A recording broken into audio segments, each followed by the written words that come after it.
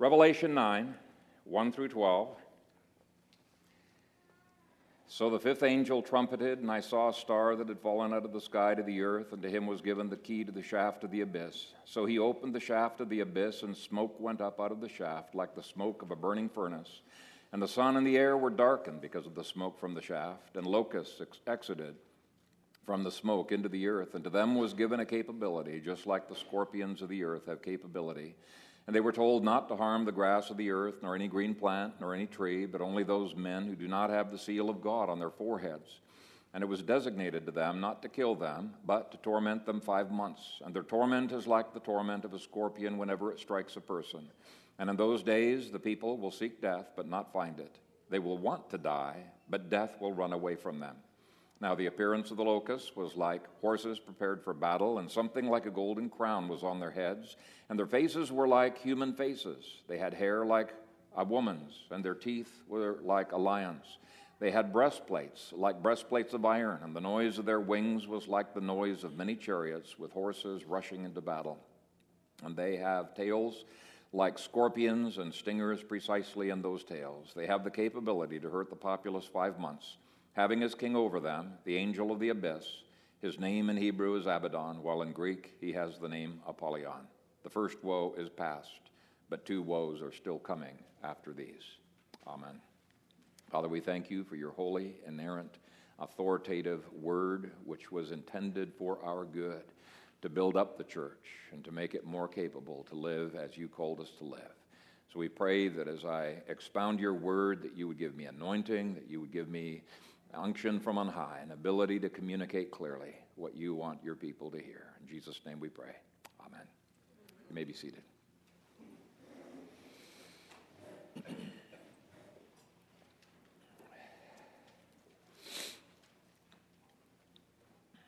You don't have to read very far in the Gospels before you realize that a great part of Christ's ministry involved battling with demons, yet strangely, it has almost no bearing on the ministry of many churches. Now, for some, it's because of a radical cessationism, which we've already discounted. We have seen that God intended for the church to actively bind demons as long as there are demons on planet Earth. For others, like Jay Adams, it is because they falsely believe that all demons were bound in the pit in AD 70, and there are no demons around anymore. And we saw last week that that is not true, that there are multiple bindings and multiple unleashings. Others ignore the demonic simply out of ignorance, but ignoring the enemy does not make him go away. So this is our 4th sermon on the 5th trumpet, and I doubt I'm going to finish all of the points today.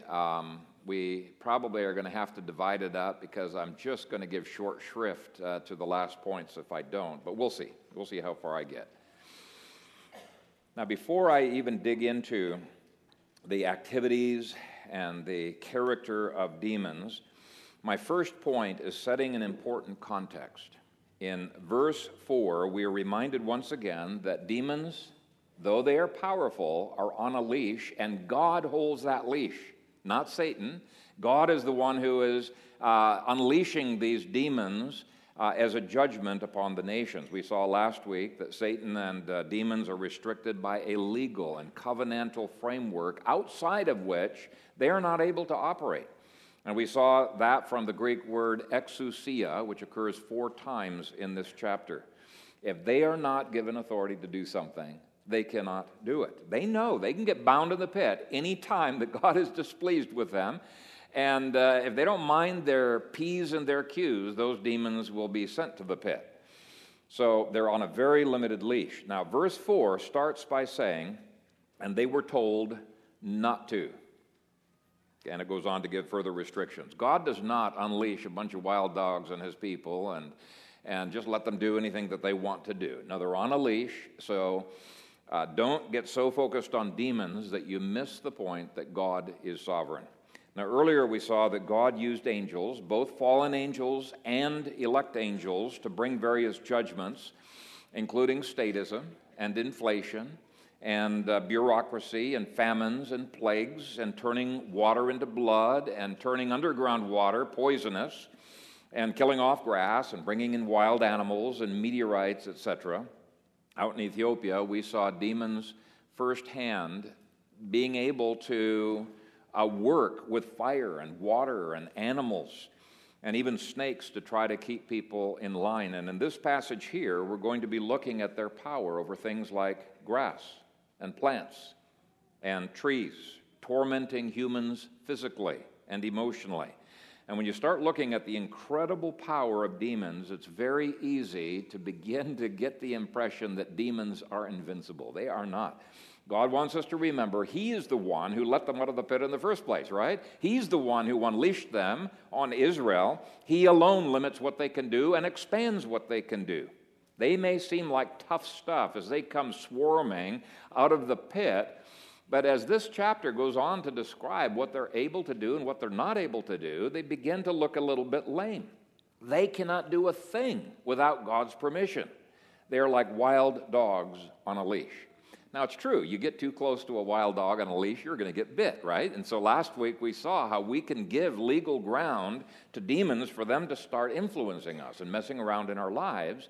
But we also saw that 1 John 5:18 makes quite clear that when you guard yourself, the wicked one cannot touch you. Okay, they're powerful, but they're kept away from believers who have the character of the 144,000. We looked at that portion of verse 4 last week. Now, I want you to notice now the specifics of what these demons are forbidden from doing in the first part of verse 4. It's very interesting. God warns them not to harm the grass of the earth, nor any green plant, nor any tree. Why would He have to warn them not to hurt the grass and plants and trees? I mean, we can understand them wanting to hurt human beings, but why would they want to hurt plants and trees and things like that? Why is it that the demons Thanatos and Hades relish their newfound liberty to harm the grass in chapter 6 of Revelation? I believe it is because demons want to destroy anything that God has made if they get the chance to do so. And if they don't have the permission to harm the creation, well, they'll try to harm humans. And if God doesn't give them permission to harm humans, He'll try to get humans to worship the creation. But in one way or another, they're trying to mess up God's plans for planet Earth. Now, back to that demonic urge to ruin nature, you don't have to read in history very much to begin to realize that the most demonically, the nations that are most in bondage to demons have been the ones that have had the most ecologically disastrous policies. Think of the animistic hunter-gatherer cultures. They do not steward the environment like liberals would like you to believe, nor did the animistic farming communities. Their slash and burn techniques ruined vast areas of territory. E. Calvin Beisner, I think, has done some wonderful work on this. And he's shown how even with the American Indians, you've got this illusion that they were the great keepers of the environment. He said that's absolute nonsense. They destroyed the environment, and they did not make good use of it, take good dominion of it. That's one of the reasons why they were starving. Many times there was an overpopulation. Crowds were not very, very big, but it was overpopulation. Why? Because they did not know how to steward the environment. They would stampede, sometimes mass herds of buffalo over a cliff and just cherry pick their favorite portions, hardly eating any of the animals. So you read his book, Prosperity and Poverty, or his books on ecology, and he shows they were not models of stewardship. What about Islam? Can you name a single Muslim country that has not taken that country from being very good agriculturally to less productive land? I can't think of a single country. Actually, the history of most Muslim countries is a transformation of good land into desert. Why? We need to understand that demons not only hate men, they hate everything about God's creation. They hate everything about God's order, and to the degree that they are given permission by God, they harm it. And these civilizations, they illustrate that demonic urge. Can you think of a single communist country that has not polluted, mismanaged its waters and its forests and its animals? Colin Graybo wrote an article for The Federalist titled, "If you think communism is bad for people, check out what it did for the environment."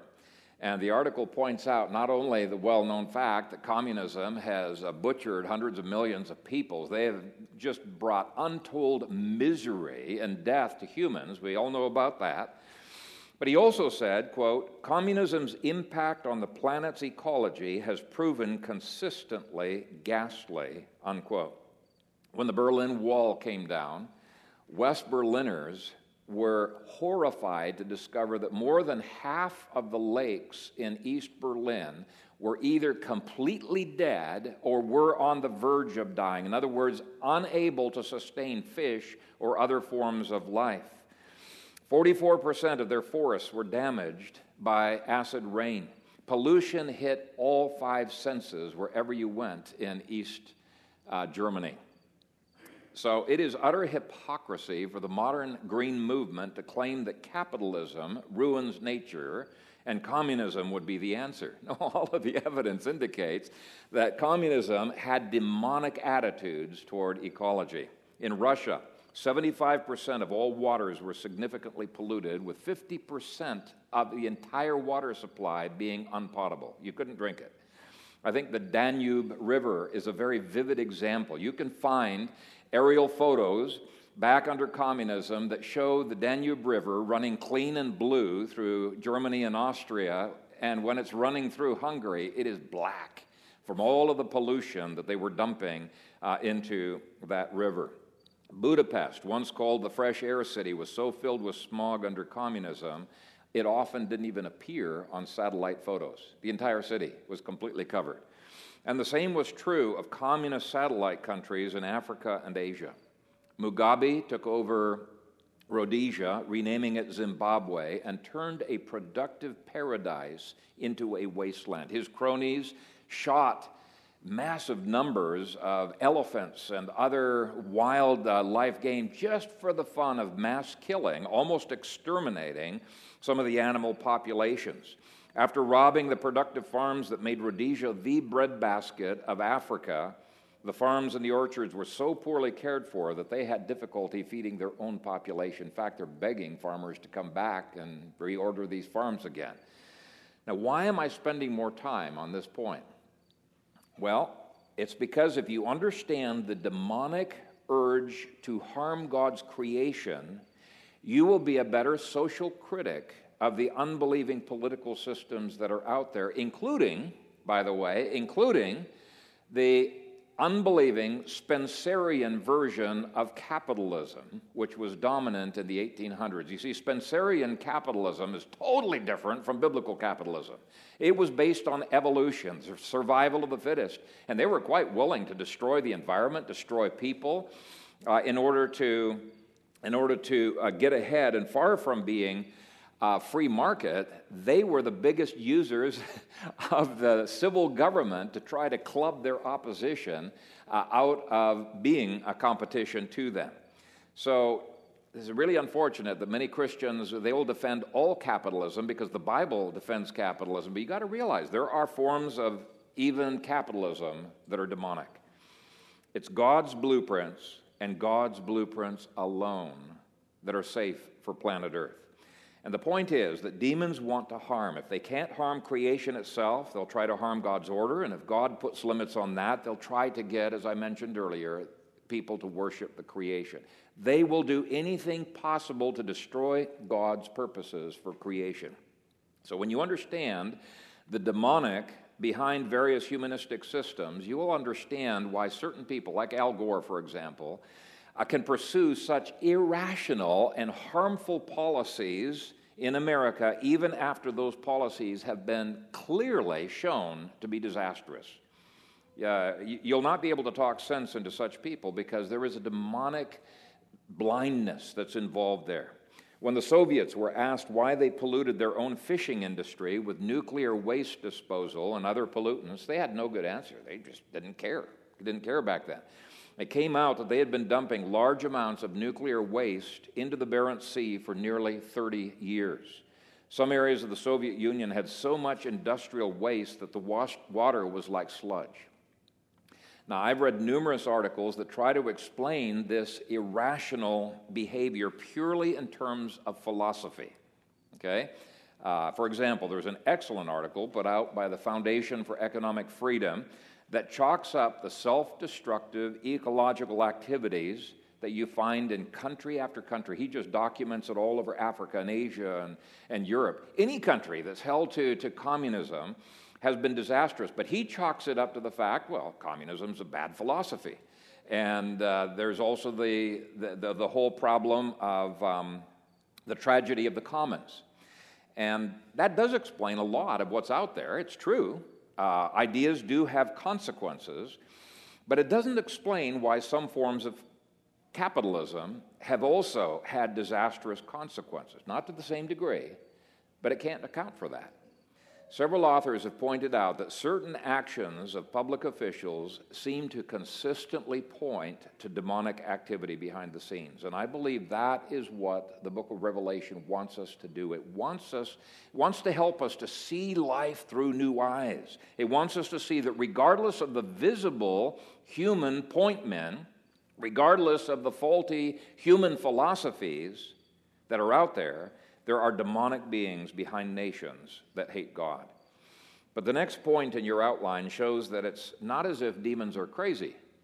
You might think, they're just crazy lunatics. No, they are rational creatures who have very rational goals. Their goal is to oppose God's kingdom. That's a bad goal, but all the steps they take toward that goal make sense.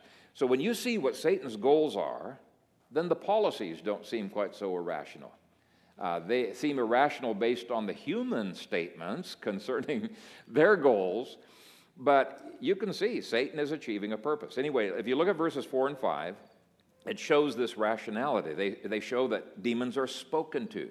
They can understand God's commands and restrictions. They know the legal restrictions that are in place. They can tell time. So for the next 5 months, they can torment. After that, they're going to join the other demons in killing. So they can tell time. They are rational creatures. It's just that their rationality has been negatively impacted by their fall into sin. And that demons have the ability to kill humans with or without creaturely agency can be inferred from God's command that they not kill for the next 5 months. Okay, it says, and it was designated to them not to kill them, but to torment them 5 months. Why are they commanded not to kill? Because they are driven to kill. They have this urge to kill. They want to kill. God would not forbid them to kill if they didn't want to kill. And actually, the next set of demons are given the authority to kill 1/3 of mankind. Now, what is hinted at in our verse here was made already explicit in chapter 6, verse 8. And that chapter showed 3 ways that demons were able to kill humans. Let me read that verse because it tells us the specific things that 2 demonic generals, Thanatos and Hades, had previously had authority to do in certain regions. And I looked, and behold, a sickly pale horse, and as for the one sitting upon it, his name is Thanatos, and Hades follows with him. And authority was given to him over 1/4 of the earth to kill by sword, and by famine, and by death, even by the wild animals of the earth. I want you to notice how these demons killed. First of all, they killed by the sword, in other words, through human government. And satanically inspired governments, like communism, have killed hundreds of millions of people in the last century. And so that speaks of demons not directly killing. I believe they can directly kill, but this speaks of them killing through human agency of governments. And this book, by the way, has a pretty negative view of civil governments that are not operating under God's law, a pretty negative view. And it corrects, especially Revelation 13, helps to correct the faulty view of Romans 13 that many people have, but we'll get to that later. Anyway, those demons are also given authority to kill by famine. Well, how on earth would demons kill by famine? Well, we saw before that angels do have some power over wind and weather. So it's possible that God allowed demonic angels to control the weather. That passage also speaks of plagues. So could God have brought in some plague to create famine? Yes, that's a possibility. But that chapter, we also saw that most of Rome's famines were because of stupid government policies. And today, many famines of the world are government-induced. Could they have brought famine through insects? I don't see any reason why that could not have been the case. Psalm 78, verse 49 said that the 10 plagues of Egypt were brought by angels of destruction. Well, 2 of those plagues destroyed crops, hail, locusts. Can angels bring destructive hail? Yes, they can. Can they bring destructive locusts? Somehow they can. So that could be another means that was used, but that they had authority to kill by famine is very clearly stated. Now, the third way that Revelation 6:8 says that Thanatos and Hades were able to kill was by using the wild animals of the earth. So can demons possess animals? Absolutely, yes, they can. That's why the legion of demons wanted to enter into the swine in Luke 8. Those were demon-possessed pigs. The history of demon-possessed animals is a rather bizarre one. Those of you who saw the 1996 movie, The Ghost and the Darkness, probably have a little bit of a feel for how scary it can be to come face to face with demon-possessed animals. That was the true story, by the way, of Lieutenant Colonel John Patterson and his run-in with the man-eating lions of Tsavo, Kenya. One of those lions was called the Ghost, and the other lion was called the Darkness. Those lions appeared to kill humans just for the fun of killing. Now, you could just chalk it up to, something going scrambled in those brains. But you look at the history of it and it says, no, you cannot explain that by anything other than the demonic. There was something demonic going on, and thus the names that they were given. My parents saw demons controlling animals out in Ethiopia. One python that was worshipped in the area would only kill the people that the witch doctor told him to kill, or would only eat and kill the sheep and the livestock of the people that refused to bring a sacrifice to the witch doctor. Packs of demon-possessed hyenas would allow demon-possessed men to run in that pack without ever molesting them, but they would attack anybody else that was not demon-possessed. Would the 2 female bears that mauled 43 youths in 2 Kings 2, 23 through 24 be in this category? I won't be dogmatic, but possibly. They only killed in response to Elisha's curse, and they only killed those 43 youths. What about the lion that killed the disobedient prophet in 1 Kings 13:24? That was a very unusual lion. It didn't eat anything of the man, and it didn't even touch the donkey that was standing there. There's something supernatural that was going on there. In 1 Kings 17, verse 25, it says that the Lord sent lions to kill the people, and it explicitly says that the reason they were not able to deal with this is because they did not know the rituals of the Lord. The word for rituals is mishpat, and means that they did not know how to exercise God's authority. Very, very interesting phrase. In any case, there are several hints in Scripture of demons killing using the agency of animals. Can demons kill without the use of agency? I don't see any reason why they could not. If God's good angel killed 185,000 Assyrians in one night in Sennacherib's army, that was in 2 Kings 19:35, it would seem that fallen angels would have the same power if God allowed them to use it. Now here, this urge to kill is limited, it's hindered, it's hampered by God from October 31 of AD 66 through March 28 of AD 67. Those demons will then join with the next batch of demons in the second half of killing 1/3 of mankind in verse 18. Now, some of that killing happened under Vespasian's armies. Some of it happened by famine. Some of it happened by plagues that God sent into Israel and actually sent throughout the empire. But that demons have the ability to kill men cannot be questioned. It is so clear in the Scripture. But what's even worse than death is the torment that these demons bring. Verse 5 goes on to say, not to kill them, but to torment them 5 months. And their torment is like the torment of a scorpion whenever it strikes a person.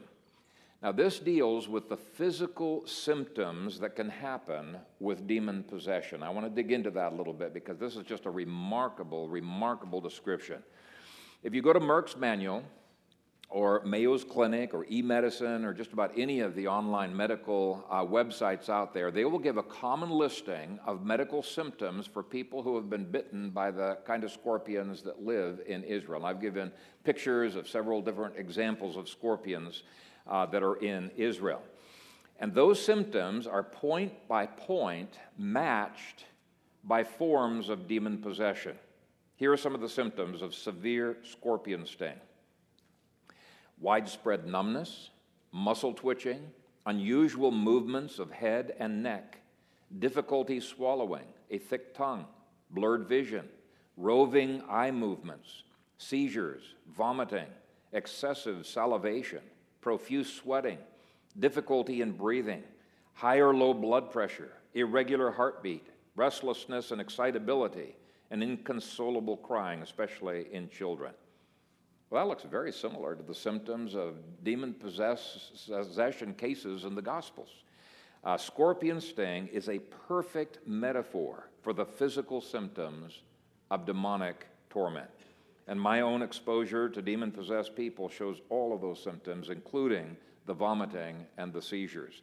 Now, just for fun, this past week, I did some reading of emergency case stories of people who have been, because I wanted to see, how do they describe these stories of people who have been stung by scorpions?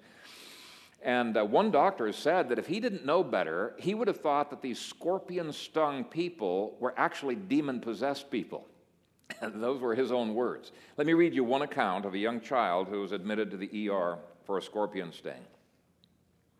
The doctor assures us that all the symptoms we are seeing are the effects of the venom: screaming, thrashing, spitting, vomiting, eyes shuddering and unable to focus. He points out how easy it would be to believe in demon possession when you see all these symptoms exhibited at one time. We have to keep holding her as we wait for the timer to tell us that it is time for the next round of medication. She doesn't like the cold feeling and gets amped up again when the 4th dose is started. That runs its course, and her eyes settle down a little, and she isn't thrashing so much. The vomiting has stopped, although she is still spitting a bit. We still have to calm her as we wait for time for the 5th round. The timer is up again, and the 5th dose is administered. By the time the 5th round is done, her eyes are able to focus again, the saliva and spitting are under control, and she is still asking to go home now. So a scorpion sting is such an apt metaphor for what can happen when a fallen cherubim angel starts manifesting in a person. Now, familiar spirits seem to act a little bit differently, but these warrior demons, they're pretty vicious. And by the way, demons don't do this for the whole time that they're influencing a person, but they do it frequently enough that books on demonology talk about it a great deal. So that's the physical side of the torment. What about the psychological side? We'll take a look at verse 6. And in those days, the people will seek death, but not find it. They will want to die, but death will run away from them. Now, this too fits the definition of the word for torment in verse 5. The Greek word, basanismos, can refer to severe suffering of body that comes from physical torture, Matthew 18, verse 34, or it can refer to the severe suffering of soul that comes from psychological torture, 2 Peter 2:8. The New Testament connects that word torment with demons at least 5 times in the New Testament. When they aren't using their hosts to attack others and to do evil things through others, to others, these demons love to tease and to torment their hosts. That was true of the demoniac in Mark 2, a man who dwelt among the tombs and had no rest day or night, crying out, cutting himself with the stones. And so there is outward torment on his body, there is inward torment in his soul. And as we'll see, all of these descriptions perfectly fit the demonized population of Israel from late AD 66 and beyond. Now, Moses Stewart points out that John mysteriously changes the verb tense to the future tense here, and it's an odd construction in the Greek, but he says he no doubt did it to signify that the torment these demons would produce would go beyond the 5-month period. It was just they couldn't kill during that period from October 31 to March 28. But just because the killing starts after March 28 does not mean they cannot also continue to torment. They did, and history shows that they did. Throughout the whole period, Josephus speaks of people wishing that they could die. They just hated the conditions that they were in. They were suicidal, and yet they couldn't commit suicide. And if you read the partial preterist commentaries, you'll see example after example given of the misery that the Jews were in. They were tormented in body and in soul. Now, there are some other things that we learn from our passage about demons. Both verse 5 and verse 10 show that these demons persevere in doing the same thing for 5 months. Okay, this shows a sadistic ability to persevere in their rebellious and hurtful ways. They don't easily tire of their wicked ways. Demons are able to stay focused for a long time. That's all I'll say on that. Now, let me at least start the list in your outlines of some of the characteristics and the powers in these demons. Verse 7 says, "Now the appearance of the locusts." Now this repeated word, locusts, focuses on the destructive nature of those demons.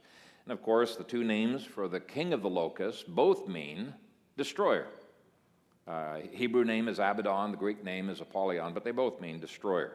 Now, some of the modern books on the occult, because they're trying to suck young people in and make this seem attractive, they focus on the seductive and the lovely aspects of demonology, the incredible pleasures that they can give to lure people in. You may remember that Paul says that sometimes Satan appears as an angel of light. You know, he doesn't immediately show his ugly side or scare people off, right?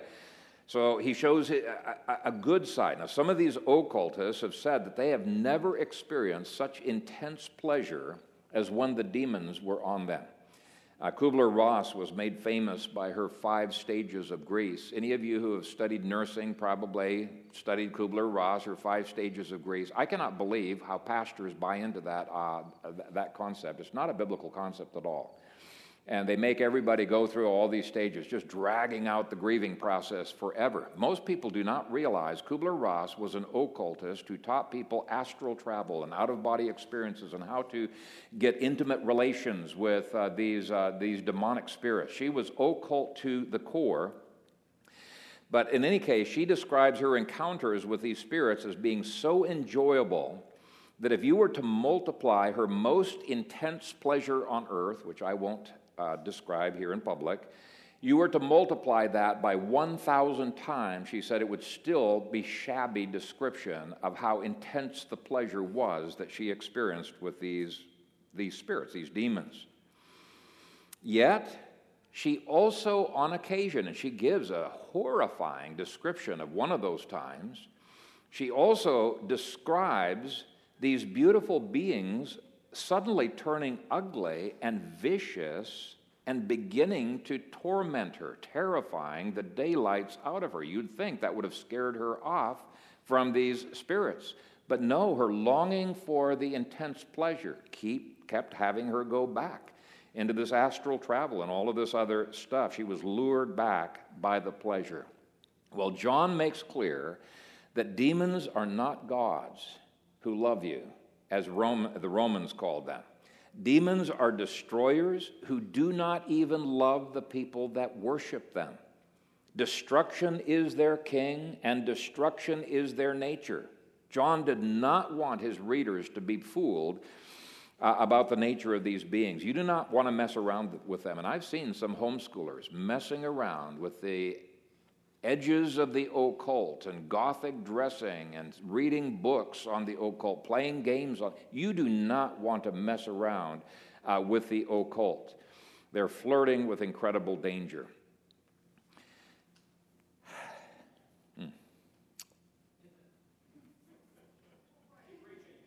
What's that? Just keep on preaching. Okay.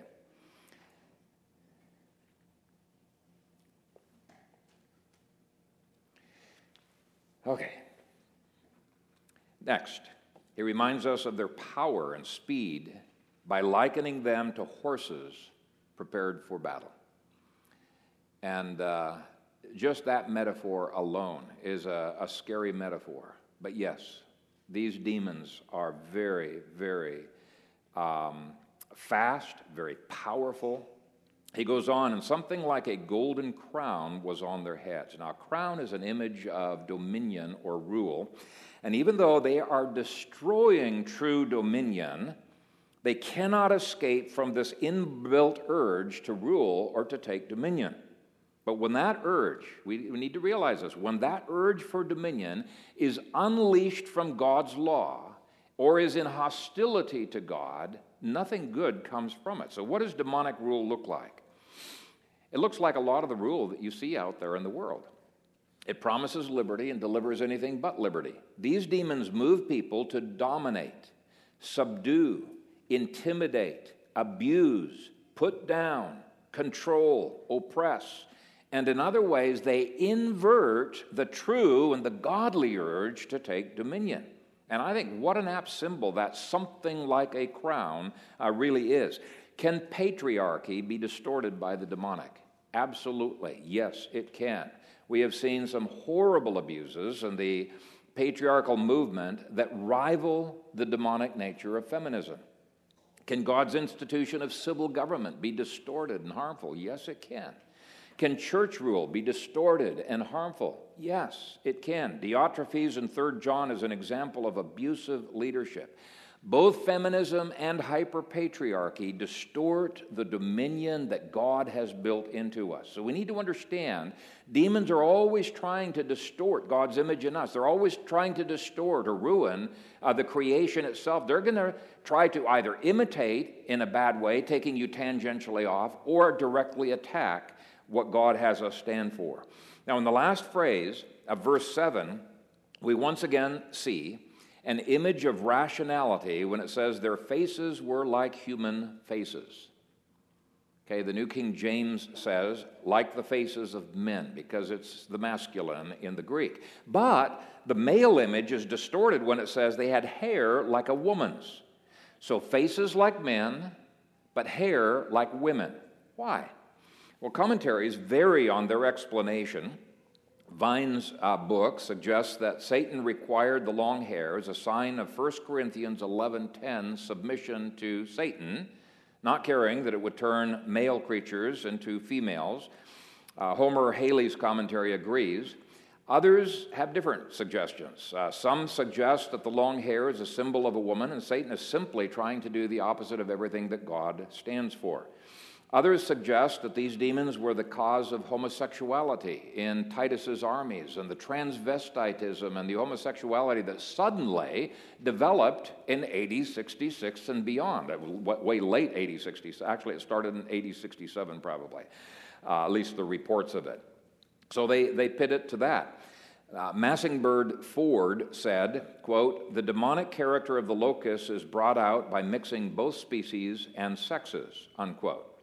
So there are various explanations. I won't be dogmatic, but what is common to all of these explanations is that they point to a demonic distortion of the created order. They turn everything upside down. And by the way, since it's in the text, I might as well comment on it. It is clear from this passage that God intended women to have long hair, not men. He intended men to have short hair, not women. This was clearly stated in 1 Corinthians 11, where Paul says this, "Does not even nature itself teach you?" And by the way, when he appeals to nature, he's not appealing to something out there. He's appealing to the created order with Adam and Eve. "Does not even nature itself teach you that if a man has long hair, it is a dishonor to him? But if a woman has long hair, it is a glory to her, for her hair is given to her for a covering." And this is not something unique to the New Testament. Okay, Ezekiel 44:20 commands the priests to, quote, "not let their hair grow long, but they shall keep their hair well trimmed." God's ideal bride, on the other hand, is described in Ezekiel 16:7 as being raised by God to have long hair. So God himself is modeling that. The one exception is an interesting exception. It's the Nazirite vow in Numbers chapter 6, which explicitly makes a reversal of that shame. Well, that's exactly what 1 Corinthians 11 calls the long and the short hair. It's a shame issue. In other words, it's not a sin issue. It's a shame issue. It's an etiquette issue that God is talking about. It's an order issue. And I find it interesting that it was only after Nebuchadnezzar was demonized, remember, for those 7 years, that his hair grew long, okay? And he ate like grass like an ox. Again, showing two ways that demons sought to distort the creation order. Now, I'm not saying that women who wear short hair or men who wear long hair, I've got a friend who wears hair down to his waist. Anyway, I won't get into that. But I'm not saying that they're demon-possessed or even influenced by demons. Not at all. I'm just saying that God does have etiquette as well as ethics. Okay? So there's an order. There's what, propon is the Greek word. There's something that's proper and there's something that's improper for certain situations. That's etiquette. It's not dealing with ethics. So I would say it's not a sin issue, but it is an ethics issue. It's something God does not want us to be in shame perpetually. So anyway, I can't neglect that phrase since it's right there in the text, and you can be Bereans and see if you agree or disagree with me on it. Verse 8 goes on to say, and their teeth were like a lion's. This is yet another symbol of destruction and devouring that was so appropriate to how the Romans and the Jews operated after March of AD 67. The Romans were ghastly in their demonic behavior. The three armies of Jerusalem were particularly destructive. They ended up actually burning up all of their produce. Why they did that, I have no idea. They burned all their grain in the city that had been stored up and would enable them to endure, 7 years of war, but they destroyed it all. It's a totally irrational behavior, and they were ravenous in going from house to house and plundering. The next phrase said they had breastplates like breastplates of iron. Now, why would they need breastplates? I mean, we can't harm those breastplates, but I think good angels can. Presumably, they needed this protection from the attack of good angels. So these demons are on guard. They know they cannot let their guard down for a moment. As many times as they have been ambushed by God's forces, they are cautious. So they put on armor. The next phrase says, and the noise of their wings was like the noise of many chariots with horses rushing into battle. This gives the imagery of a massive army. Israel's being invaded by spiritual hosts who are going to battle. Now, of course, the church escaped from Jerusalem and went to the little kingdom in Pella. So there's no church present who was able to hinder this army. The Israelites are easy pickings, and it appears that even Josephus thought that the whole population had become insane or demon-possessed. That's Josephus saying that. And by the way, some of the descriptions of Titus given by both Roman and Jewish historians show that he clearly was a demon-possessed man as well. He certainly had hatred for God, for Christians, and for Jews.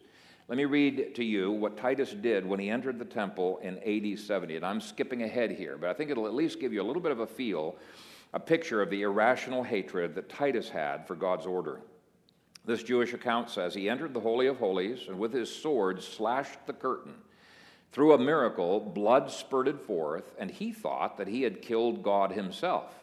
He brought 2 harlots, and spreading out a scroll of the law of God beneath them, transgressed with them on top of the altar.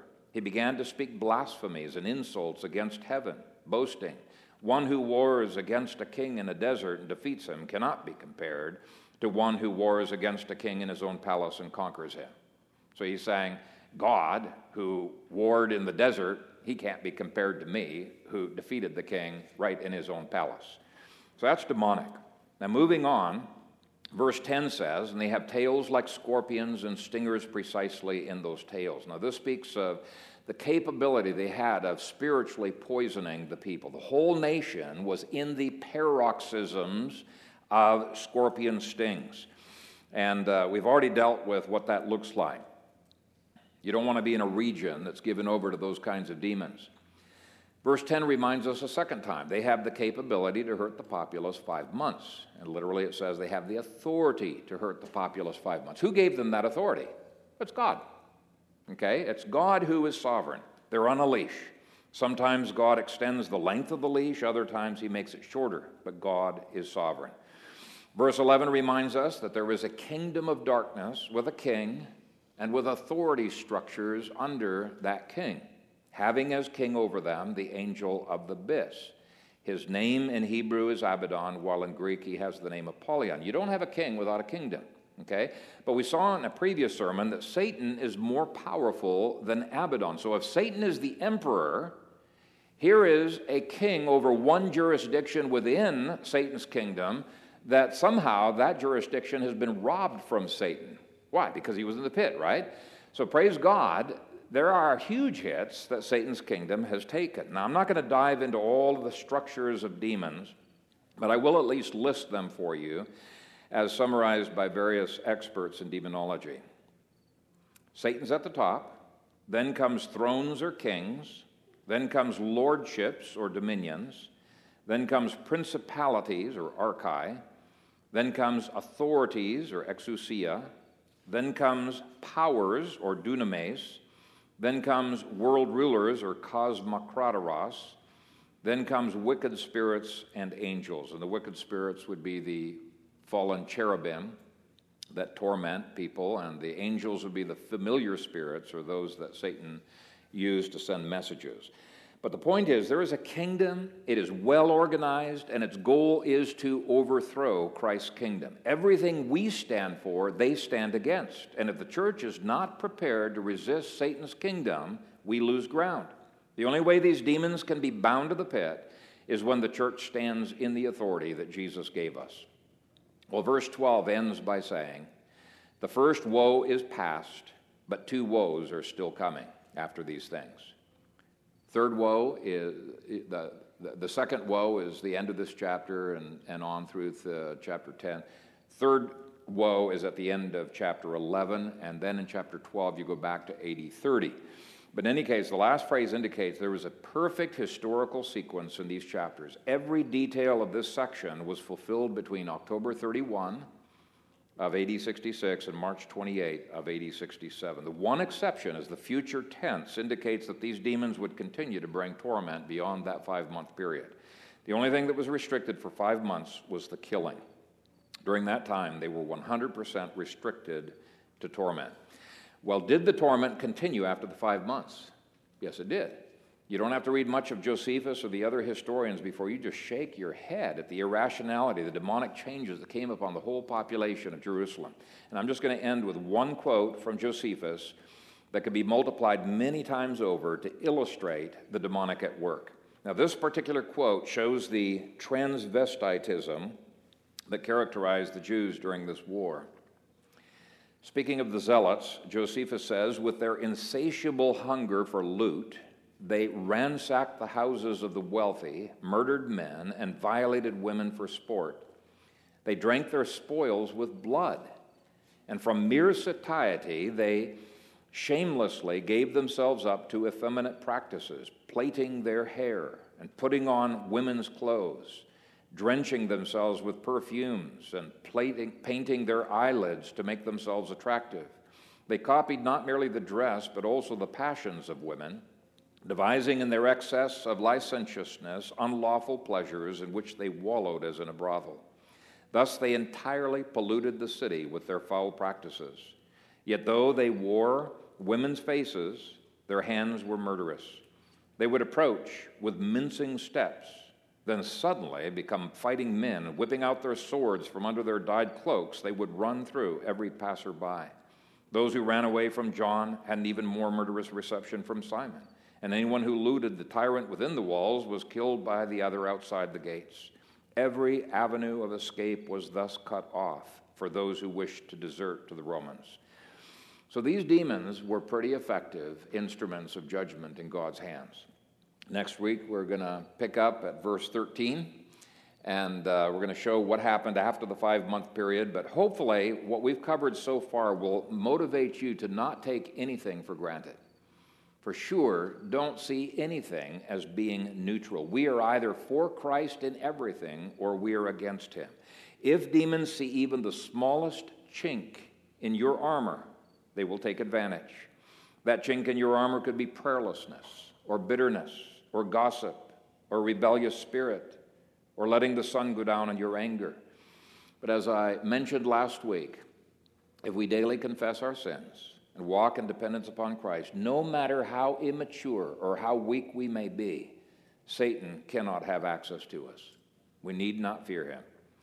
But everything we have seen should caution us about thinking that we can reason rebels into non-rebellion. If there is demonic involved, they're going to stick to their guns no matter how much evidence that you give to them. It's just the way that it works. We have seen this happen over and over again. When you are up against a brick wall in your family, in your work, in your culture, do as Gary Duff tells you, start praying.